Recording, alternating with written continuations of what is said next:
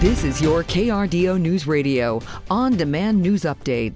2 Pueblo police officers are on administrative leave after they were involved in a shooting that left 1 man dead. According to the Pueblo Police Department, officers were dispatched to the 3600 block of Dillon Drive on reports of a man with a weapon.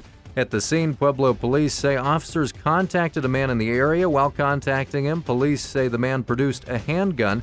That resulted in him being shot by police. It's unclear how many rounds were fired at the man and whether or not he pointed the gun at the officers. Wednesday, the Pueblo County coroner identified the man as 62-year-old Reginald Bethea.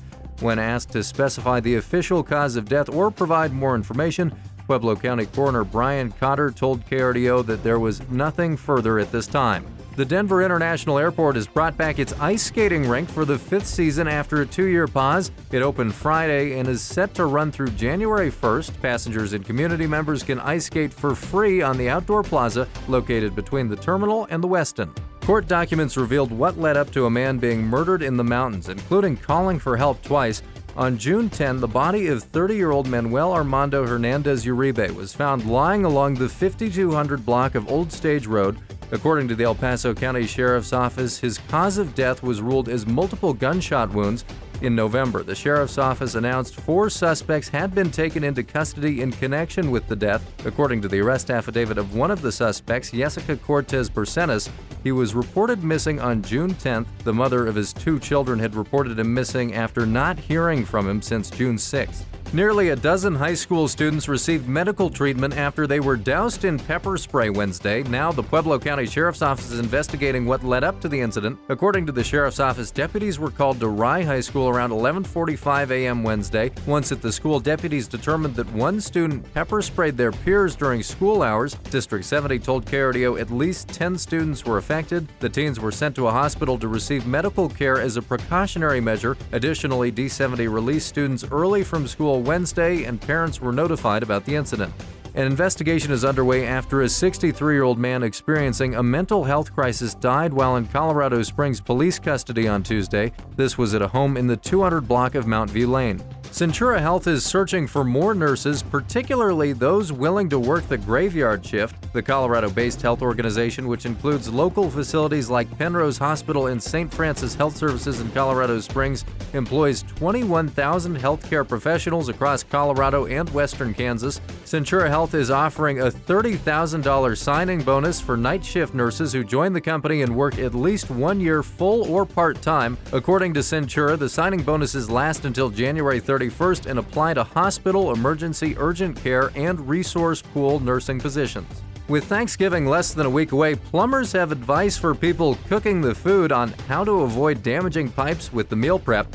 While some might think that the garbage disposal can handle just about anything, a lot of Thanksgiving food can cause big issues. One local plumber said knowing how to properly dispose of unwanted items and keep pipes in good shape is important to keep in mind this time of year.